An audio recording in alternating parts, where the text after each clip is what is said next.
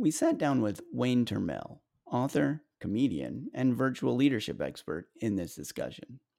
You can listen to or watch this or other podcast episodes by searching for the Leadership 377 podcast in most major podcast retailers or on YouTube. What can a leader do to kind of minimize that? It's really about creating, I'm inventing this on the fly, but I think there's 2 or 3 things that are really important. The first is there needs to be a cadence of communication. Okay. Right?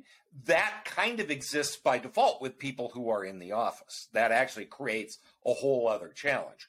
But how often are you going to talk? How long are you going to talk for? What method of communication are you going to use?